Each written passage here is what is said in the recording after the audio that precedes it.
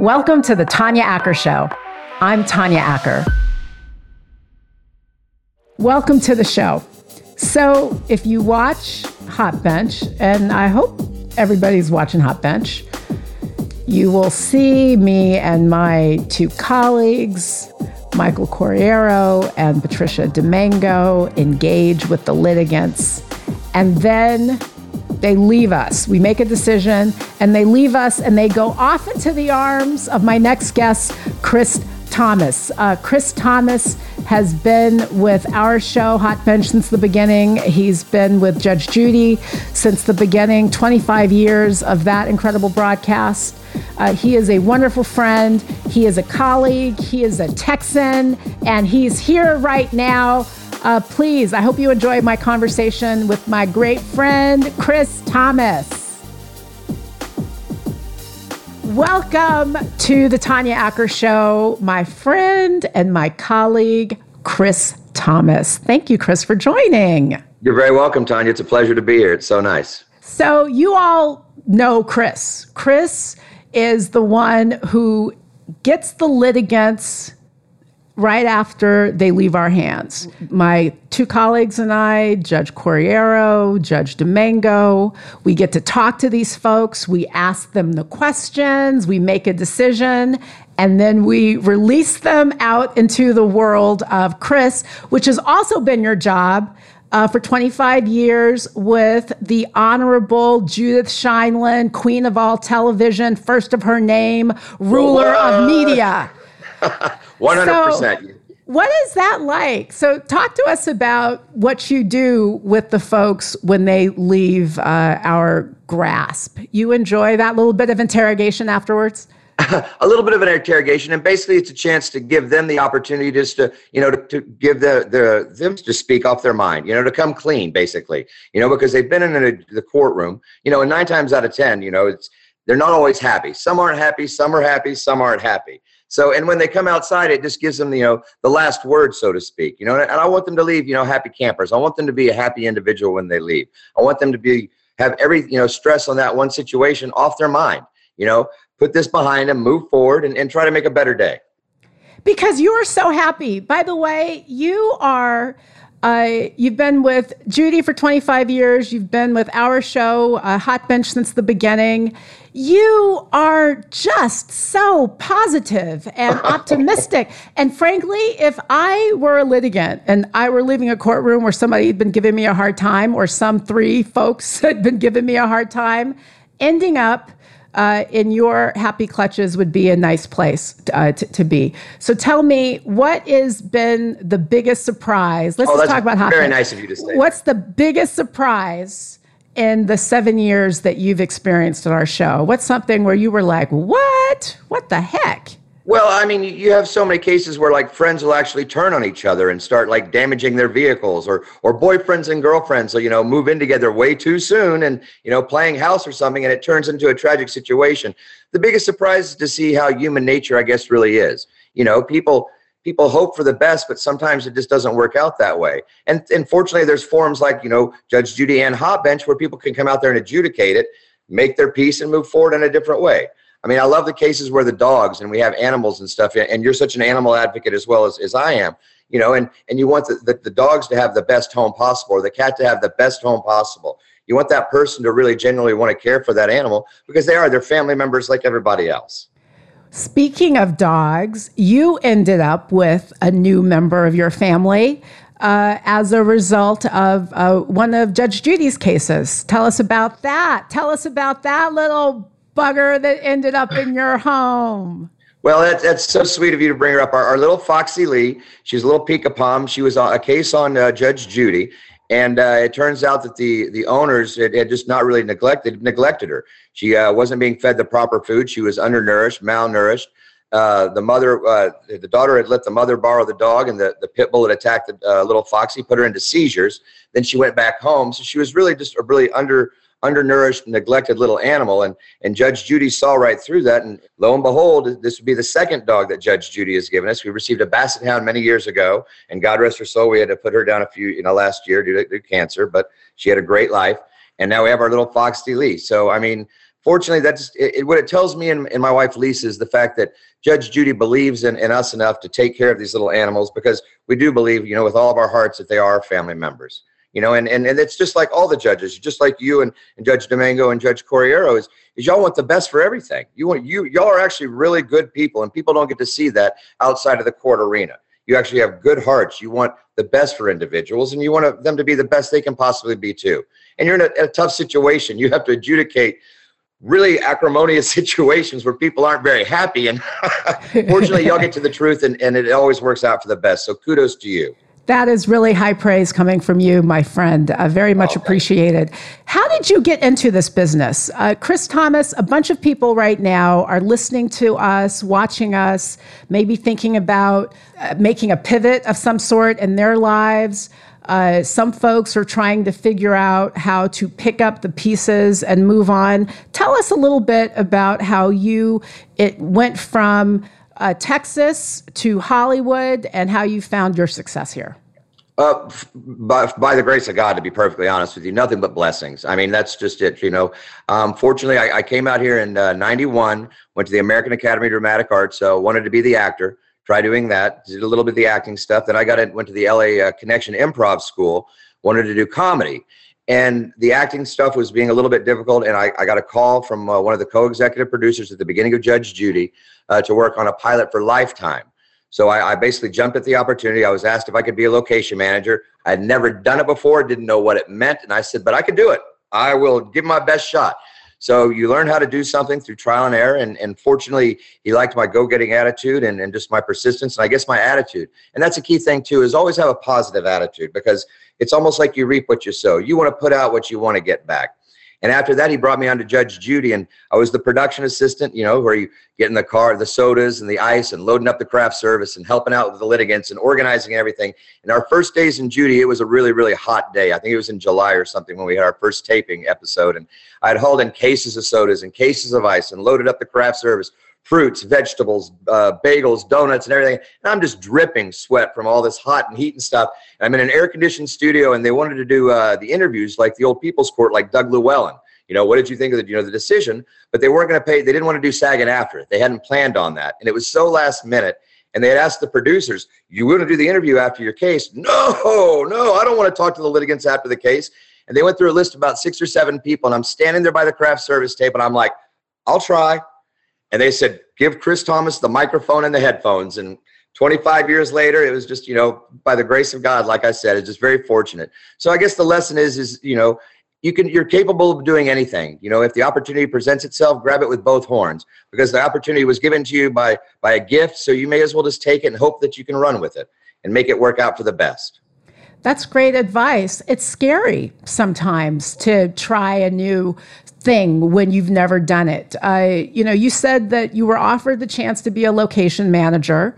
You were like, yeah, sure, but you'd never done it before. So what's your advice to people about how to get ready to do something brand new? How do you start something brand new that's outside of your wheelhouse, but that's an important step in wherever else it is you want to go?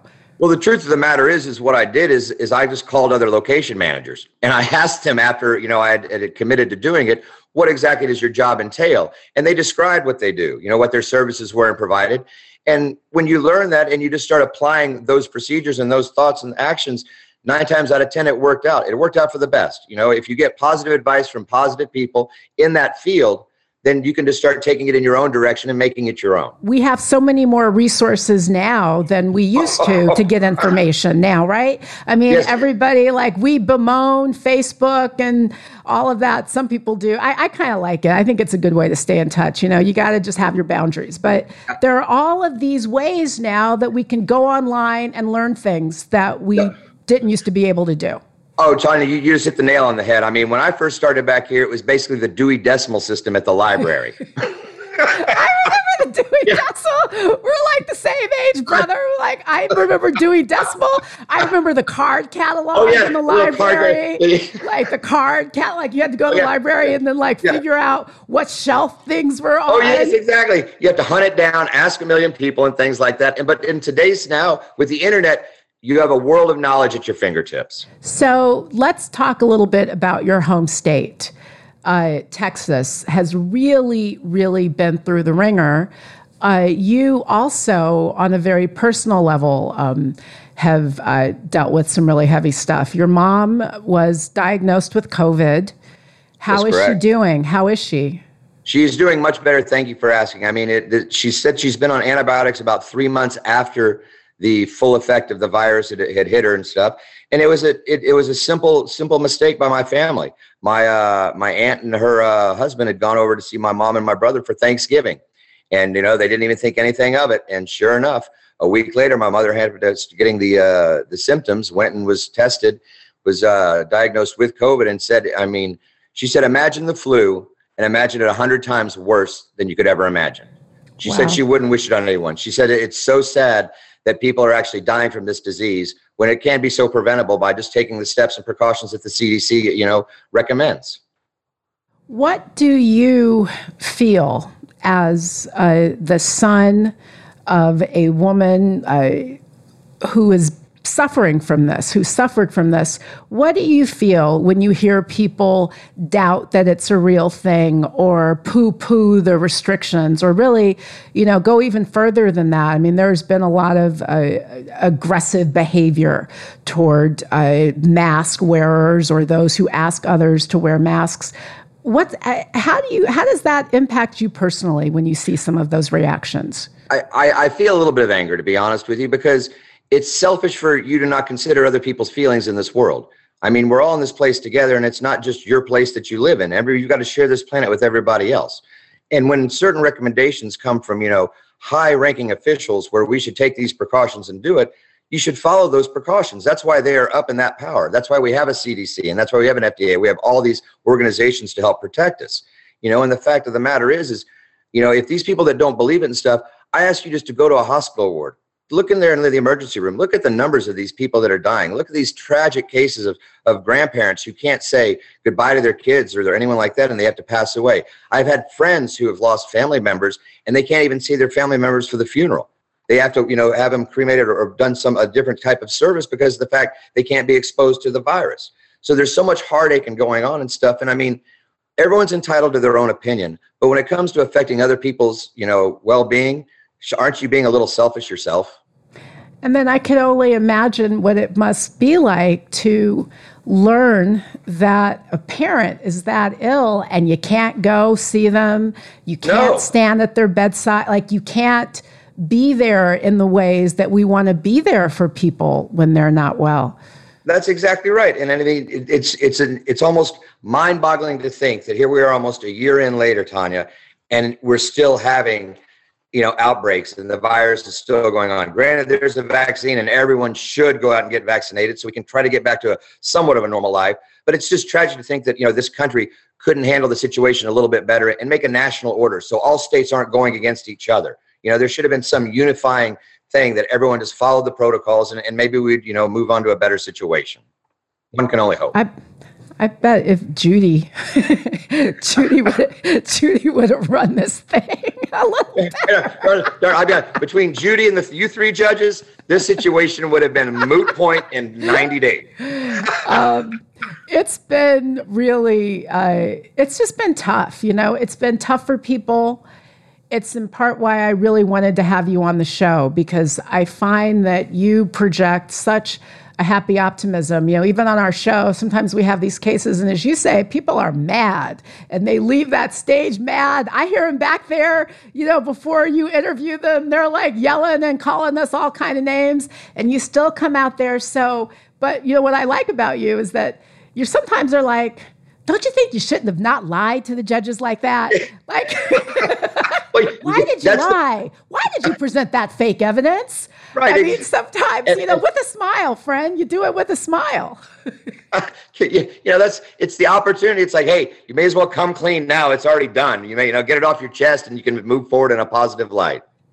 So speaking of moving forward in a positive light, going back to your home state of Texas, gosh, what a disaster. I mean, it was like an apocalypse down there. Are your friends and family okay and recovered from that crisis? Yes, thank you very much for asking. I mean, it's tragic to think that, in Texas where they've done up this unregulated power something, or where they do the power companies are all unregulated.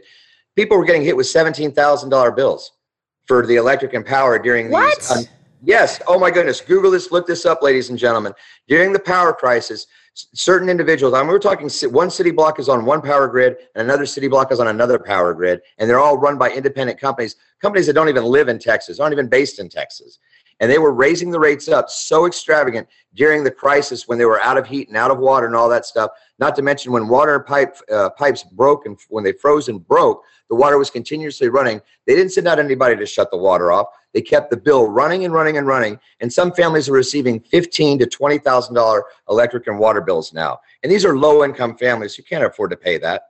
And you know who's getting the money? All the big boys and the corporations, because they really don't care about anybody else but themselves, is what it seems to feel like. I didn't know that the bills that people were getting were as high as that, especially for low-income people, especially folks who, a lot of whom have not been working. I mean, I know that Texas has had some different rules on opening or not opening, but regardless of where you are, and what some particular states' rules are, this pandemic has really decimated a lot of people economically. So when you think about the fact that on top of the fact that, they've been saddled with the impact, both health and economic, of this virus, then you've got this wild storm, and then now you're facing a bill for $15,000 because nobody could shut the water off during. Yes. And that's how this went down? That's how it went down. They couldn't regulate. They couldn't get people out there to do the power, shut the power, the water off, things like that. It's just unbelievable. Unbelievable to me that they didn't help these people out in the time of need. And that's just, how much more can people take, it seems? First the COVID, you're out of work, and now you get hit with these bills, and you can't even keep warm. There are actually documented cases of people dying, freezing to death in their living room chairs. Unbelievable. Folks who didn't have heat. It's unbelievable. Tragic. This is America, Tanya. This is America. Unbelievable. It's appalling. You told me, though, on a better note, a story about paying it forward that, frankly, when you shared this with me, Chris, I told it to someone else, and it really kind of made my day because it's such an example of goodness. We are so surrounded by horrors of every type. People can be horrible to one another. We are sometimes confronted with horrible situations that are of no one's fault. I mean, this pandemic happened. Horrible storms happened. Fires have happened. I mean, this has just been a year of so many crises. But you told me the most beautiful story about paying it forward, and I feel like we could all use a little bit of that right now. And you know what I'm talking about. The grocery store. Tell me the grocery store story. Another story coming from Texas. Now, this is just to show the other side of the coin here. Right before the storm was happening, the news department announced, go out, stock up on your supplies because you don't know how long this is going to last. Candles, flashlights, batteries, food, water, everything that you can possibly get. Well, there was stories of people going to this certain H-E-B in Texas, which is a grocery chain there, and everyone's stocking up. They said that the line to get in the place was just astronomical. People are in there, and we're talking stuffed grocery carts, packed to the brim, packed to the brim. People are waiting in line to check out. All of a sudden, the power goes out. Well, people realize they're not going to be able to pay for their groceries because they can't scan or anything like that. All of a sudden, the manager comes on and just starts waving people through, and they're wondering what's going on and stuff. Turns out that the manager let everybody take what was ever in their cart home for free because he knew that individuals, those people were going to need those groceries. And how can you tell someone to put things back when you know it's going to help keep them alive over the weekend? Now, here's the side note of this. To get even better is the fact, that, the individuals who got the groceries and stuff like that were so moved by the gesture of this corporation. They called the corporation and asked who they normally make donations to. And those individuals wrote the checks for what the groceries would cost to make a donation to that charity. So it's paying it forward. That's the whole positive part about this part. It's showing that individuals do care for each other and they can pay it forward. And that's the whole part. The society would be so amazing if everyone could just one step forward, pay it forward until it completes the whole circle. What an amazing lesson. It's such an amazing lesson. And, when you say things like pay it forward, people are like, oh, it's so cliche. Well, you know what? Some cliches work and they are right and they mean something. It's so much easier to focus on the negative. In some ways, we have to, right? Bad stuff commands our attention. We have to stop it. We have to eradicate it. We have to fix it. And it's so easy for us to let the stories of people's goodness slip through the cracks. It becomes that piece at the end of the news story, that at the end of the news broadcast, that people may or may not see. But it's so emblematic of who we are as people, as humans who are in it together. 100%. You're exactly right, Tanya. I'm starting to rub, but you're right. Kindness costs nothing. It doesn't cost anything to be nice to people. And the only thing we have control over in this world is how we react to a situation. Like you said, life's going to hit us with both fists, and it's going to be tough and difficult and uphill sometimes. But sometimes the roller coaster is better than a merry-go-round. You'd rather have some good times and some bad times as opposed to a boring life, it seems, in my opinion. And all you want to do is be happy and be good to everybody else. I like to follow the golden rule. Do unto others, you have them do unto you. It seems that's the philosophy that works for me, and hopefully it works for everybody else too. It's pretty simple. And I have to say, I don't find many flaws in it. No. I don't find many flaws in it. So, let's think about the generation of folks younger than us who are growing up in this world where everybody's in pitched battle, right? I am from California, you're from Texas. The Californians and the Texans, are culturally at war. Like, the country is in the middle of cultural warfare. A lot of us don't like each other. We are acutely focused on the things that keep us apart. And there are many of them. Some of them we do have to pay attention to. I don't give short shrift to any of that stuff. I think that part of what these times mean is it's a time really to kind of figure out what you're about, what you're fighting for, what's important to you, and what's not. So I don't want to give short shrift to that, but I think it's also a good time to remember that there are some things that pull us together, and that we can sometimes find allies and friends in places where we're not necessarily expecting to. So what's your advice for young people growing up in this age of Facebook and constant cultural acrimony? What do you say to the young kid who's like, I want to break into the business, I want to do X, Y, or Z, but it's hard because there's just so much negativity. People are constantly telling me, I can't. Or I shouldn't. What's your advice to those folks? Well, the first thing that, my father taught me when I was growing up, and God rest his soul, was the fact that, really the worst that someone can say is no. So always ask questions. You can go up there. If you want to break into the field, inquire, talk to people. And like we were saying with the internet, you have all the avenues in the world to reach out to any of these companies. If you want to get into voiceovers, or if you want to get into, acting and things like that, reach out to these schools. There's so many professional organizations that can help you out, and give you the right leads and things. Talk to people, get into small theaters, do small productions, get something underneath your belt and see if it's something that you really want to get into. But the sky's the limit, really. Truly, the sky's the limit. If you put your heart and your mind to it and you follow what you really believe in, 9 times out of 10, you're going to land on your feet. What's next for you, Chris Thomas? Don't leave us. No. Well, don't leave us. No, not at all. But what else? What else you got cooking? Tell us what else you got cooking. Right now, I'm just, we're finally getting, it's been a long time coming, it seems, and it's such a beautiful thing. Finally starting to put together a little reel and demo things, and like I said, I love being with the productions. I love the Judge Judy show, and I love Hot Bench so much. We're like a tight-knit family there, which is an amazing thing to me, and it's such a blessing to be able to wake up and go to work every day and enjoy what you do. And that's truly what we should all strive to find, is to really enjoy what you do. So as far as I'm concerned, put my hand in the good Lord's hands and, just keep moving forward in a positive light. That's all I try to be. Well, you were there at the beginning of Hot Bench, and you always made it such a warm, welcoming environment. You have always been a light. I will say that. Just a true light and a true beacon of positivity. You're so nice. But from the beginning, you've been with the Honorable Judith Sheindlin for 25 years. I've learned a lot from her. I can't even begin to, I don't even have the time here to mention all of them. But one of the things that Judy has really gifted me with is a real appreciation for the fact that, you should find fun in life. It is important to find fun and find happiness and things, work is hard, but you should also be able to find some joy in things. And she's really someone who's like reminded me and frankly made it possible, given this incredible opportunity that she gave me on Hot Bench, to look for the joy and to make sure that I'm finding and making joy in my life. What's been her greatest lesson to you? It's been, like you said, it's just been an amazing journey to be part of the Queen Bee production team and the family and everything there from the get-go. I'll be honest, when I started, I was just a naive little 25-year-old, kind of, fresh off the boat, it seemed, from Texas.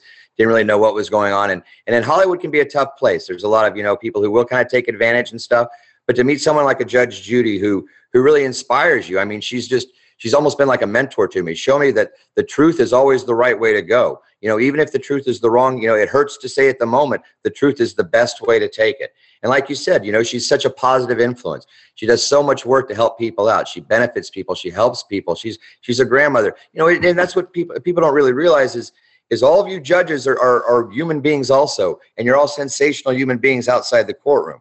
So, I mean, it truly is a blessing. And, and like you said, Judge Judy just teaches you to be yourself.